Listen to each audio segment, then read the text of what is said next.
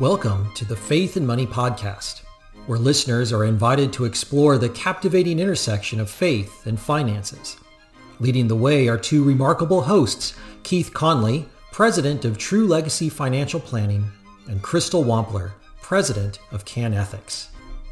Faith and Money explores a diverse array of financial topics, always placing Christ at the center of our discussions. From the basics of budgeting and investing, to the transformative power of charitable giving and the dynamics of entrepreneurship, we explore it all. Keith and Crystal invite guests who are thought leaders, financial experts, and individuals who have successfully integrated faith and finances, offering practical tools and inspiring stories to guide you on your own path. If you find the Faith and Money podcast valuable and entertaining, please subscribe and give us a 5-star rating. By subscribing, you'll never miss an episode, and your rating will help us reach more people, empowering them to align their faith and finances. Now, without any further delay, here's Keith and Crystal. Welcome to this exciting episode of the Faith and Money podcast. We have a great episode here. We love all of you listeners, and we're so glad that you're here with us again. If you haven't already, don't forget to smash that subscribe button and give us 5 stars and perhaps a review if you like our content. If you don't like our content, well, then you just don't know good content. So in any event, we're here today with my new friend, Dean Gartelas. How are you doing, Dean? I'm doing very well, Keith. How are you doing? Oh, I'm chilling like a villain. This is going to be a good, fun conversation. So Dean and I met through my co-host who can't be with us, Crystal. And Dean, you're out in Colorado, right? I am. Based outside of Denver, Colorado, though I'm actually in Florida right now for business. But so I'm coming at you from southeastern U.S., but usually in Colorado. Oh, excellent. At home beneath these western skies, as it were. So it's probably a little bit warmer in Florida than it is in the Denver area right now. For sure. Gotten any snow in Denver yet? No, not yet. But the mountains have been dusted a little bit so far. So looking forward to a wonderful winter. Yeah, I was just talking to some clients of mine in Eastern Sierras, and they got 5 inches the other day. Oh, wow. Yeah.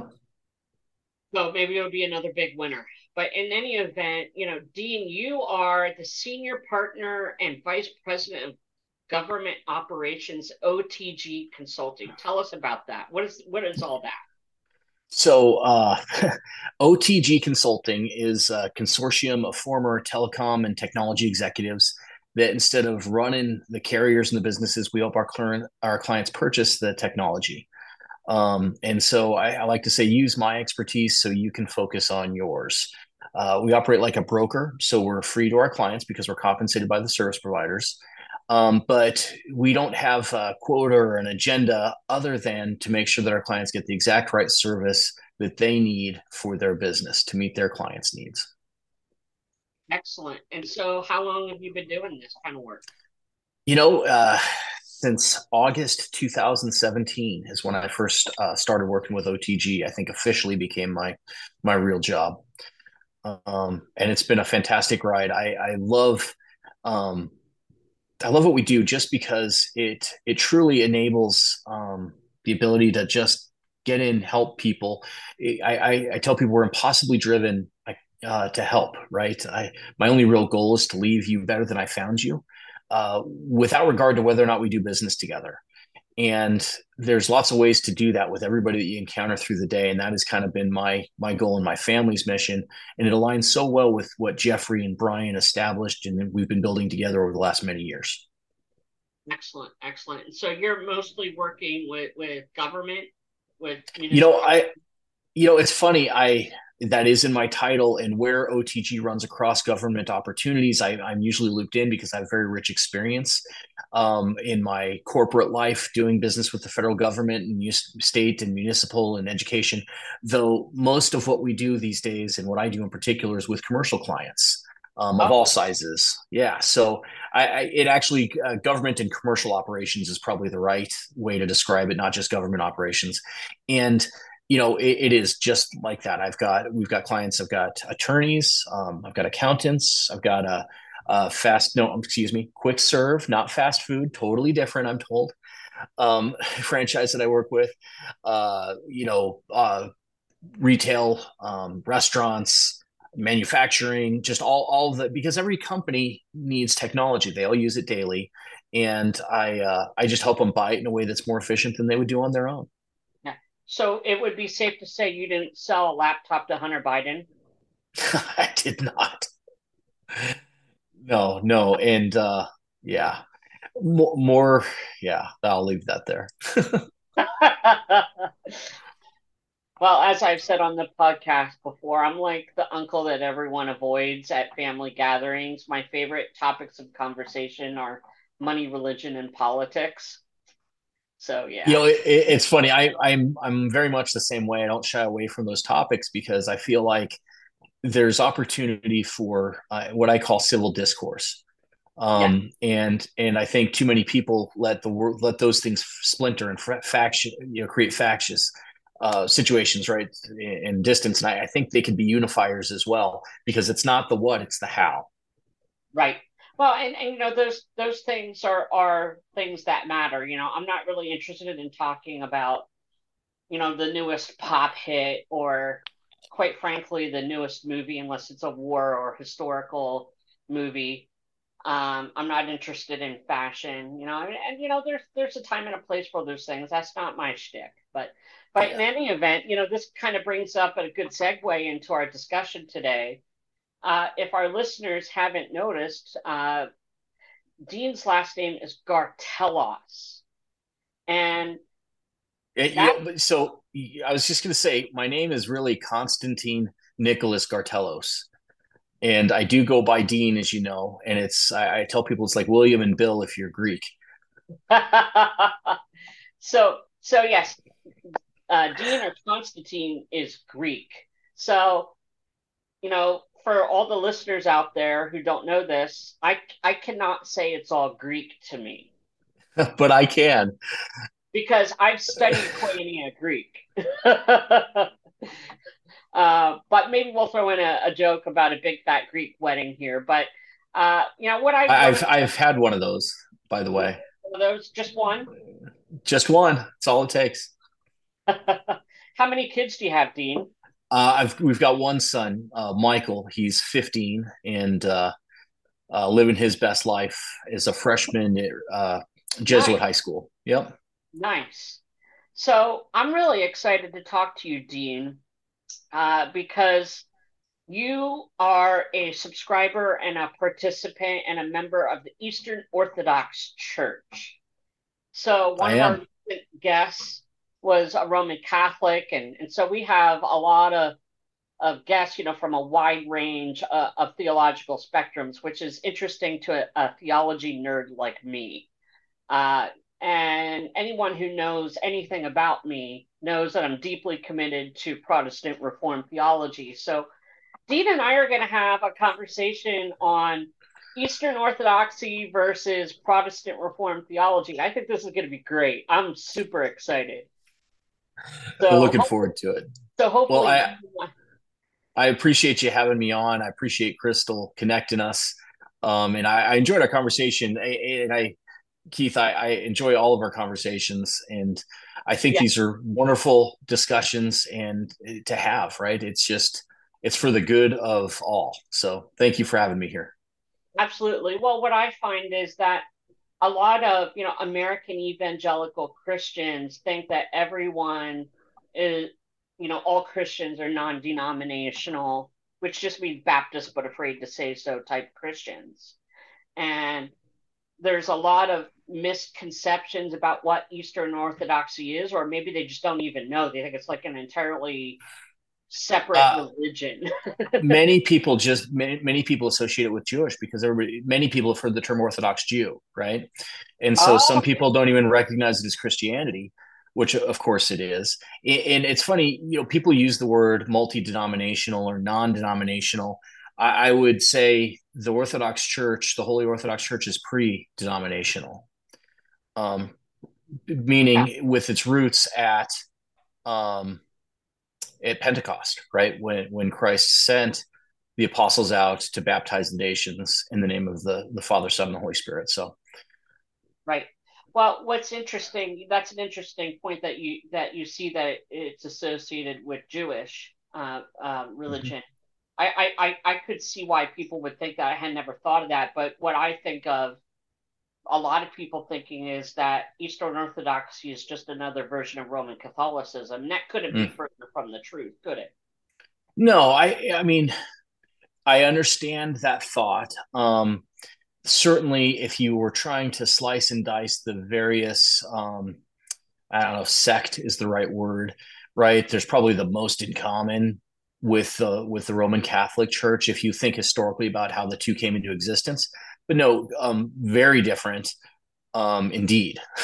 Well, the Catholic Church, has the hierarchy of bishops, Mhm. with the Pope at the top, and there is no such hierarchical system within Eastern Orthodox Not, Church. not the same way. There is the Archbishop, right? And the Greek Orthodox Church um, has an archbishop, and but he's the first among equals, not a level above Right. everyone else. It's more of an Anglican type model. Um, or you could say the Anglican model is more Eastern Orthodox. Fair enough. Fair enough. So, we have, in essence, broadly speaking, two churches. We have an Eastern church and we have a Western church. And really, how did that happen? It happened in 1054, right? It did, called the Great Schism, meaning split, and there was a lot to it. I think there were theologic reasons, we'll call them excuses.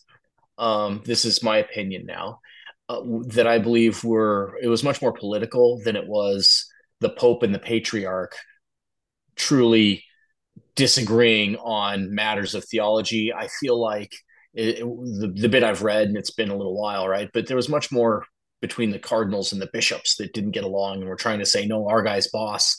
I mean, there are some, to be clear, some theological differences in doctrine, and we'll talk about the Father and the Son and the Holy Spirit and what that means.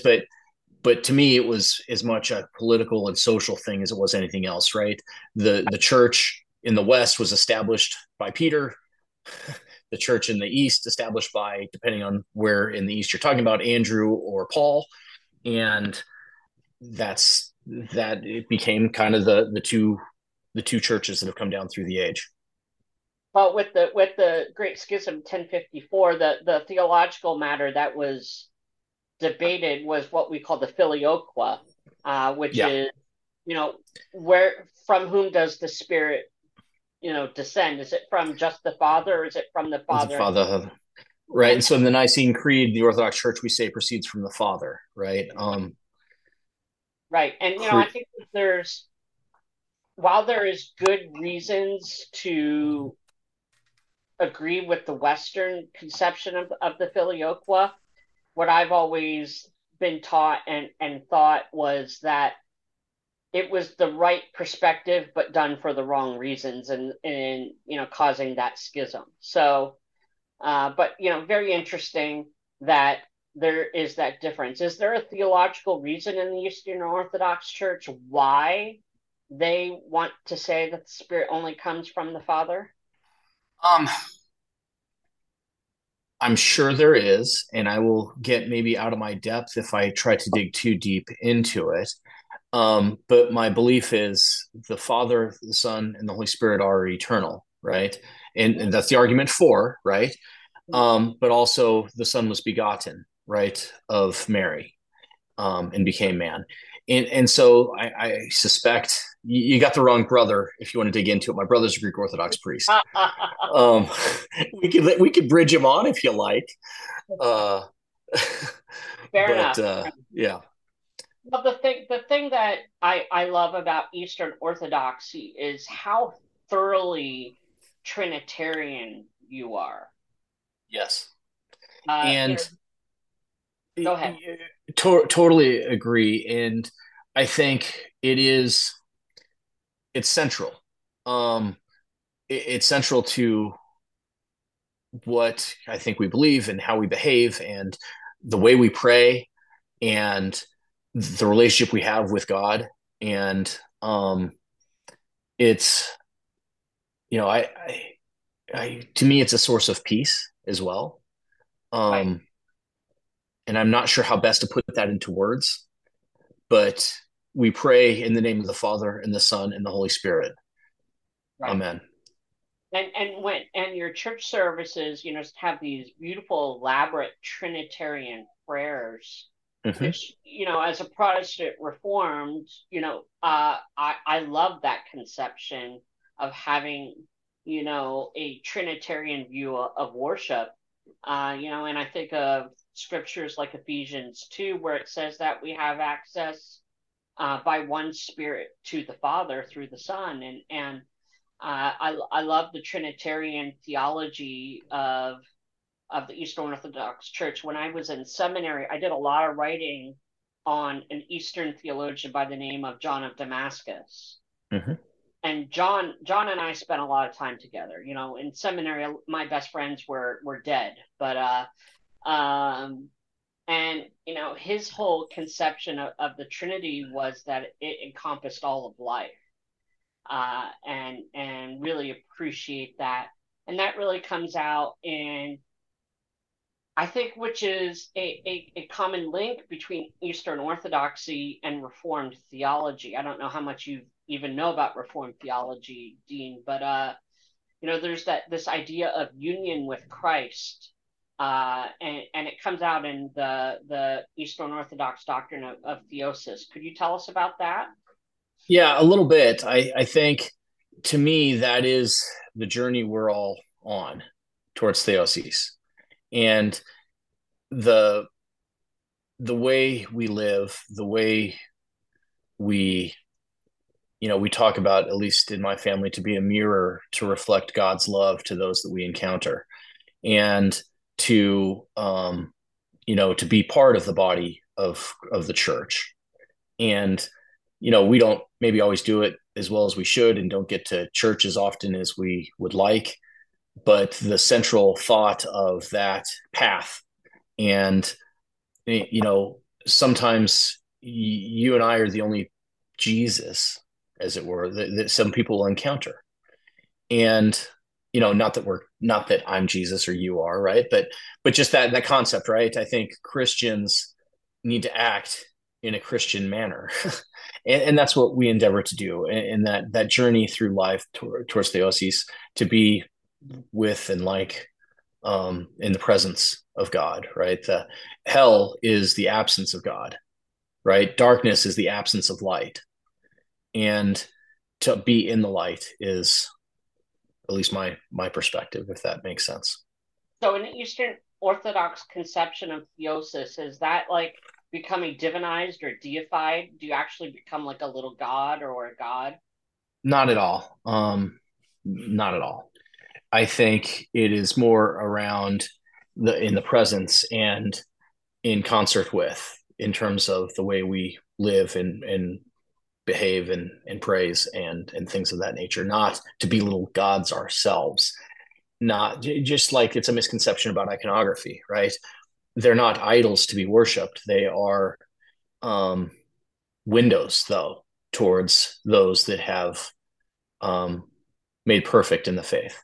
My One of my favorite hierarchs, Metropolitan Isaiah, and others have talked about them being windows.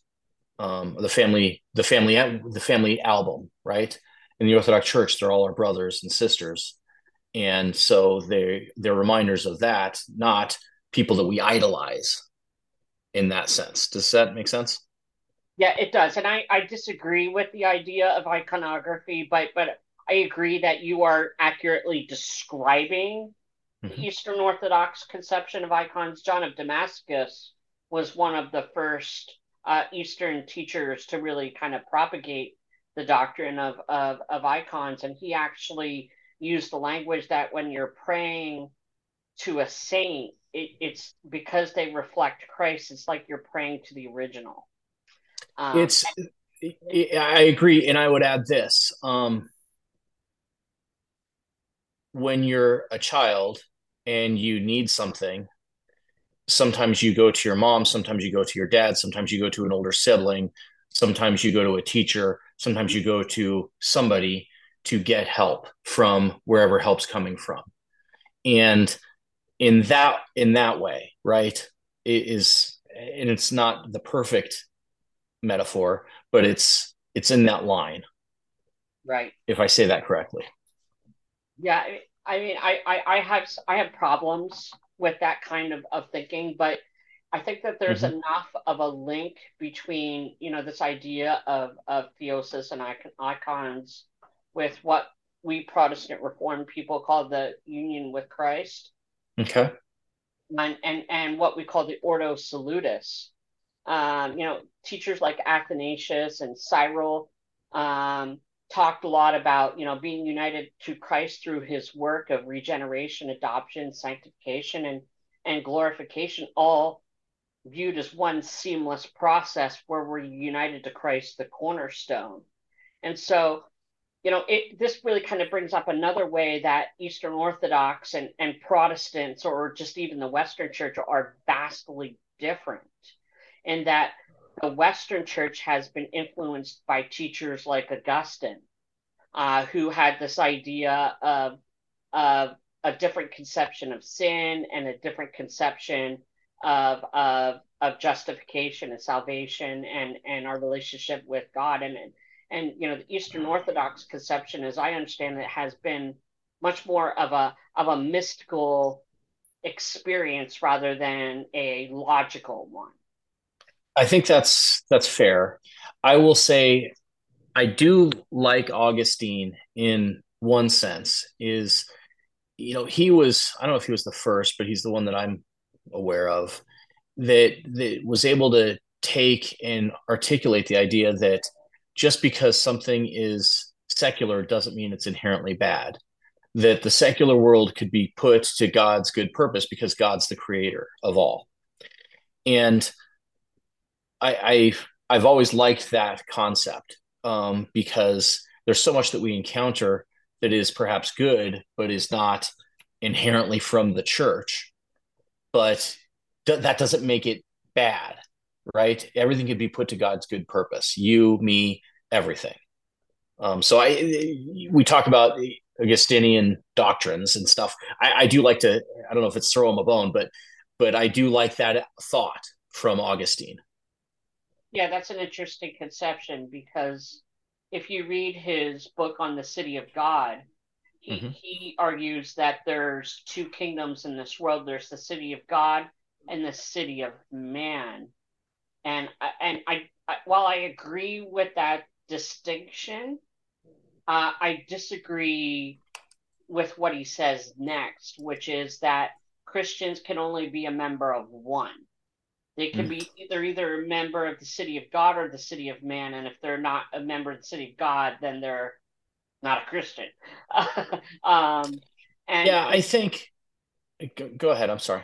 yeah, and so to me, as I read Augustine, it seems more like, Augustine is wanting to, have this very strict dichotomy of sacred and secular.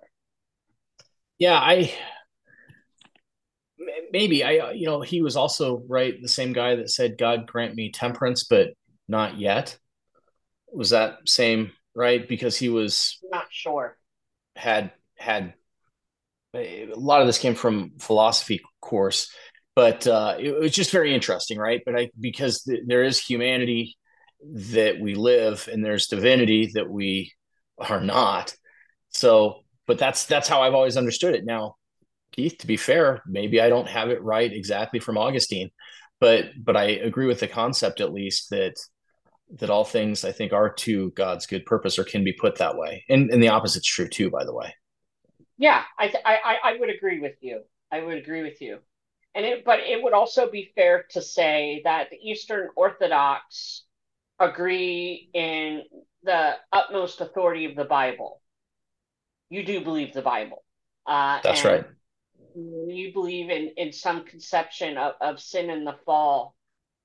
What do the Eastern Orthodox believe about sin that might be different from the Augustinian conception?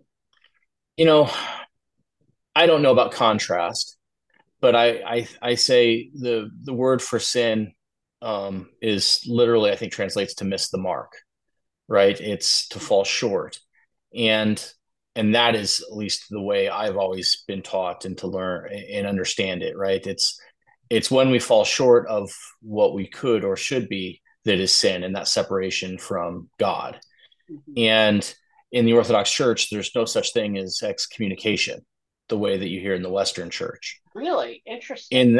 In that, it's not an act from a hierarch to excommunicate somebody per se, right? Mhm. In the Orthodox Church, you excommunicate yourself by stopping participation in the sacraments and in involvement and engagement. That's all lines up with sin, right? And the fact you mentioned earlier about confession and reconciliation is how we talk about it, right? But there's always a path back for missing the mark and for when we do things that aren't maybe what we would have liked them to be, is the way I would say it. Right. So, just kind of going back, we both affirm the Nicene Creed. So, you believe in the emphasis of the teaching of the Bible. You believe in Christ's death and resurrection. You Mm-hmm. believe in the Holy Spirit, the return of Christ and final judgment in heaven and hell. Mm-hmm. And so, you're very much with that small c a Catholic Christian. You believe in the same things that Okay. all Christians of all times and places have believed about those things. Oh, for sure. And it's because Catholic small c or big C, like not Roman Catholic, right? But Right. one piece, one what whole, right? Um, and yeah, it is true, but it's also true that the thing that I think is most important about any of these doctrines as we talk about them, whether it be Eastern or Western, to me is the element of love that must be present in conversations and in actions around them. Right. Because I mean that is maybe the one thing all Christian churches could agree on, is that Christ Jesus is love, right? God's love. And there's different maybe ways people look at it, and you hear the term the wrath of God and stuff like that, but I think, I mean, that is the commandment, right? Love. um, and I just try to, when we have these kinds of conversations, and I appreciate this with you because you seem to do the same, it's with love, right? Right. And without it, it becomes just uh, like a clanging cymbal. I can't think of it's noise. Well, I mean, I'm trying to have a conversation with you, and I think we're doing a pretty good job of. Oh, I agree. That wasn't a dig. I'm thinking No, about, no, no, not at all. Yeah. it's important because I think so much of this is around, right. I think iron sharpens iron, and I believe we could be better because of each other, with each other, not Absolutely. on our own. So that I was trying to pay you a compliment, Keith. Yeah, fair enough. So when I was in college, I read a book by a bishop in the Eastern Orthodox Church by the name of Callistos Ware. And because this is the Faith and Money podcast, I thought I would read a passage from his book, The Orthodox Way, and we could have a little closing conversation here on stewardship. Fair enough? Okay, yeah, that's great. Bishop Kallistos is um, Kallistos Ware is wonderful. I grew up, there was a Bishop Kallistos, different one, who was a very kind, gentle soul and a big influence on me. So I have a kind, a warm space in my heart for both of them, and I can't think of one without the other, I guess is what I'm saying. Fair enough. Yeah, if I recall correctly, I'm going off of 20 years of memory here. Yeah. May not be accurate, but my understanding was that Callistos Ware was at one time an Anglican and then moved over to the EO Church. But let's read what he has to say in his just a small piece of his chapter on creation. Okay. And so I'll try to read this so that everyone can kind of grasp what we're talking about here.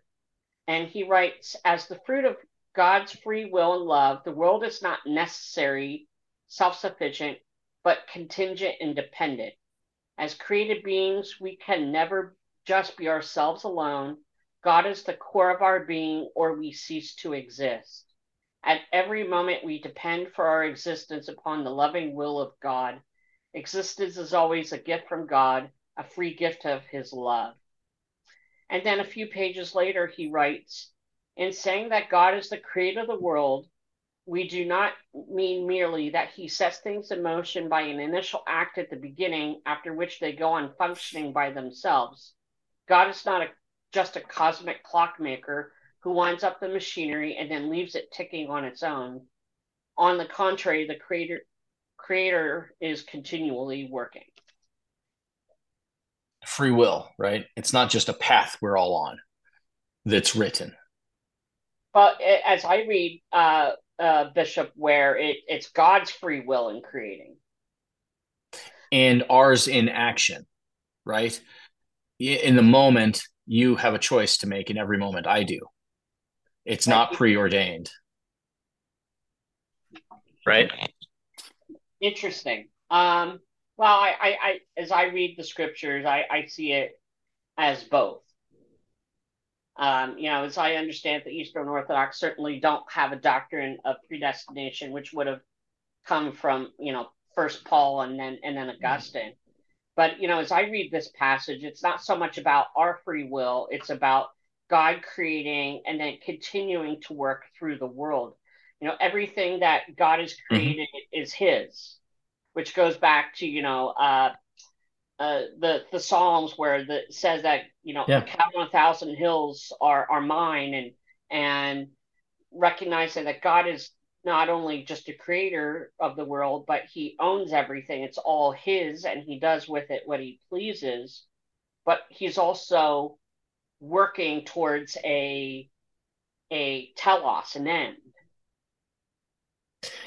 So I'm with you, and I don't know if I said something that was in conflict, but it resonates with me that he's not a clockmaker who winds it up and lets it go, right? There's actions that are taken throughout time, and those actions are taken by people, and that are free to choose, right?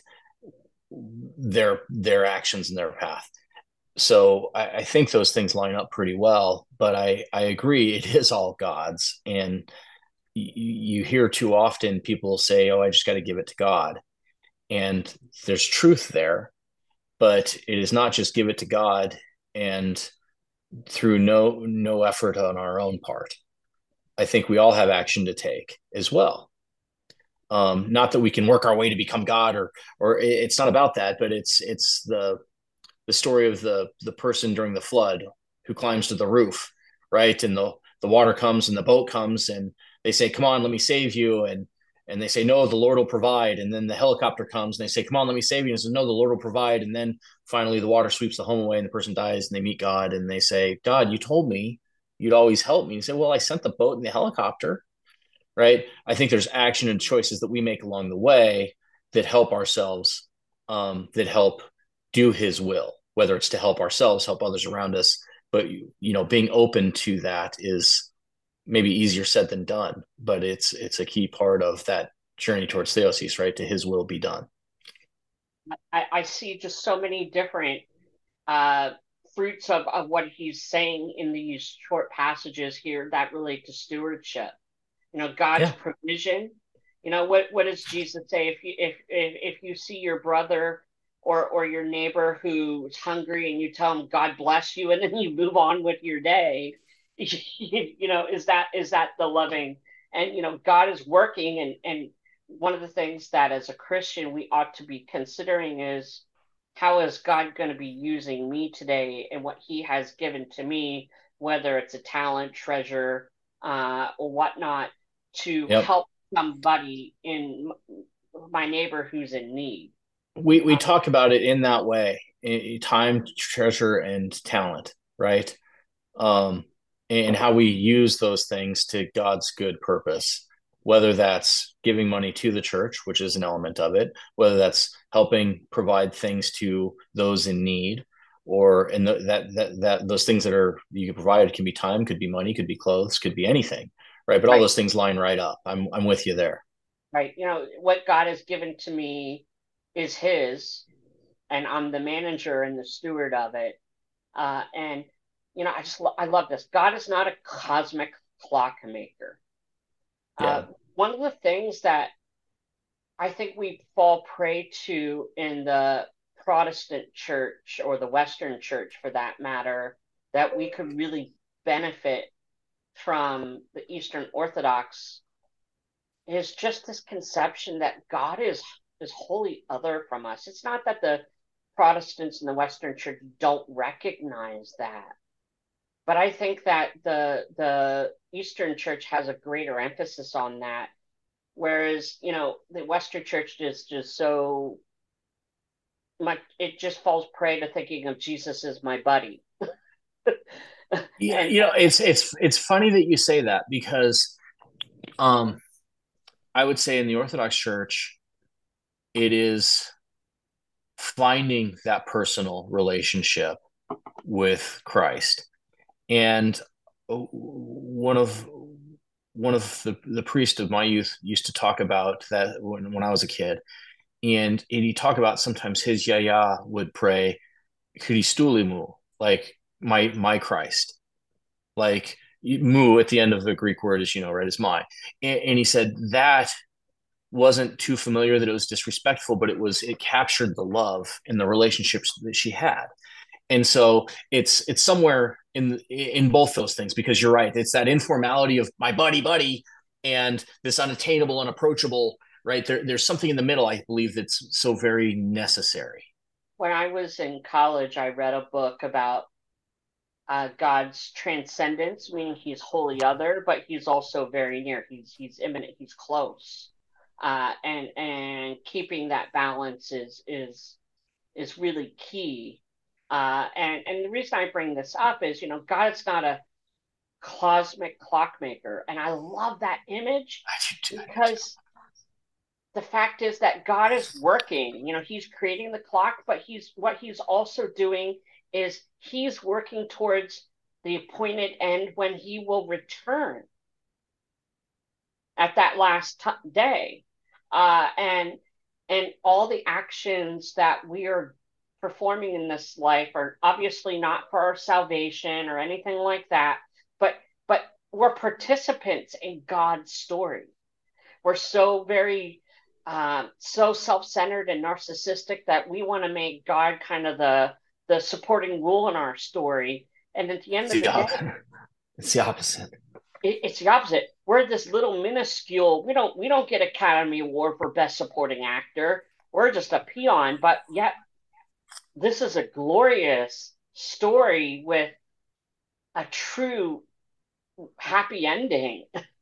All the pain and the suffering and the sin in this world is working towards an end when God will right all wrongs, and all the tears will be shed from the eyes, and nothing can separate us from His love, and you know and if we're in Christ, we will not be disappointed, and just having that small role of using those assets and those experiences and those gifts that God gives us to play part in that role is just such a joy and a treasure. You said it very well, Keith. I agree in that path towards the place where there is no pain or sorrow or Right, sighing, that just love and life. right. Um, so well said. So, we're using God's creation for His will and for His purposes, whether that's feeding my child or feeding my homeless neighbor, or growing His church, or whatever. but we're using what he has given to us for his purposes. So well, there's I think I said this to you before, right? There's a saying in my youth that I learned that translates to let everything we do be to the glory of God. And I have taken that as good advice, to say the least. And it's funny, back to my comment around, right, the Christian church and Christians overall have much more in common than we do that divide us. My son's in a Catholic school now, Regis Jesuit, and their motto is ad maiorem Dei gloriam, to the greater glory of God. And those things line up in a way that brings that together, that fullness that I believe is there in the body of Christ, and for Christians that should offer still good advice for how we might act and live. And God knows I don't get it right always, but I endeavor to do so. And when I don't, I try to make it right. And I think that's what we all are supposed to do, right? Back to leave everybody better than we found them, right? That's not a business thought. That's just a life thought. Business happens sometimes as a result because of my particular area of expertise or yours. Right. But I what I do today lets me live a life that is unified in a way that I would have thought impossible when I had a corporate existence. And that's pretty great. It allows me to be part of conversations like this with you as part of my job, right? Right. Because there doesn't need to be separate deans that run around. And I'm grateful for that. And I'm grateful for you having me be part of this. Yeah. So as we close up our conversation here, can you give us a little bit of a summary again, just for our listeners, what kind of services that you provide and how they can contact you if they need your assistance? Oh, absolutely. Thanks, Keith. I almost forget about that sometimes. So I'm here to help. With anything with your technology. I'm not one to confuse action with productivity, right? I like to solve problems, and I can help with all things in your tech stack, whether it's with voice and phone services or connectivity and SD-WAN and internet, or cloud and co-location and hosting, or cybersecurity or mobility, tablets, phones, Internet of Things, kind of all of the above. If you have something that's not working as well as you'd like it to, give me a shout and I can help. And if everything's working great, wonderful, I can help assess and make sure that you're getting the best price for what you already have, and am involved. And as needs evolve, I can be there to help you do it. Best way to reach me is easily email or my phone, dg@otgconsulting.net is probably the best way to reach out. Keith, I assume you'll be able to kind of share that as part of this. LinkedIn, I'm on LinkedIn for sure, Dean Gartelos. And, like I said, I'm here to help, and I'll help you in any way that I'm able. Excellent. Well, thank you for your time, Dean. To our listeners, if you haven't already, please do smash that subscribe button, give us 5 stars, and reach out to Dean if you need us. And don't forget that True Legacy Financial Planning is here for all of your insurance and financial planning needs, all done with a biblical perspective with financial expertise. Until next time, thanks for joining us, Dean. Thanks so much. Onward and upward, Keith. Appreciate you having me. Yep, we'll talk soon. Thank you so much for joining us for this episode of the Faith and Money podcast. But remember, our conversations don't end here. We invite you to continue exploring these fascinating subjects by subscribing to our podcast. By subscribing, you'll never miss an episode, ensuring that you stay connected to our community of like-minded individuals seeking wisdom and guidance in their financial and spiritual lives. And while you're at it, don't forget to rate and review the Faith and Money podcast. Your feedback not only helps us improve, but it also allows others to discover and benefit from these enriching discussions. Your words have the power to inspire and empower others to embark on their own journeys toward financial well-being and spiritual fulfillment. Lastly, we want to extend a heartfelt invitation to join us for future episodes. We have exciting guests lined up who will share their unique perspectives and experiences. Together, we'll continue to dive deeper, challenge conventions, and uncover hidden truths that can transform our lives for the better.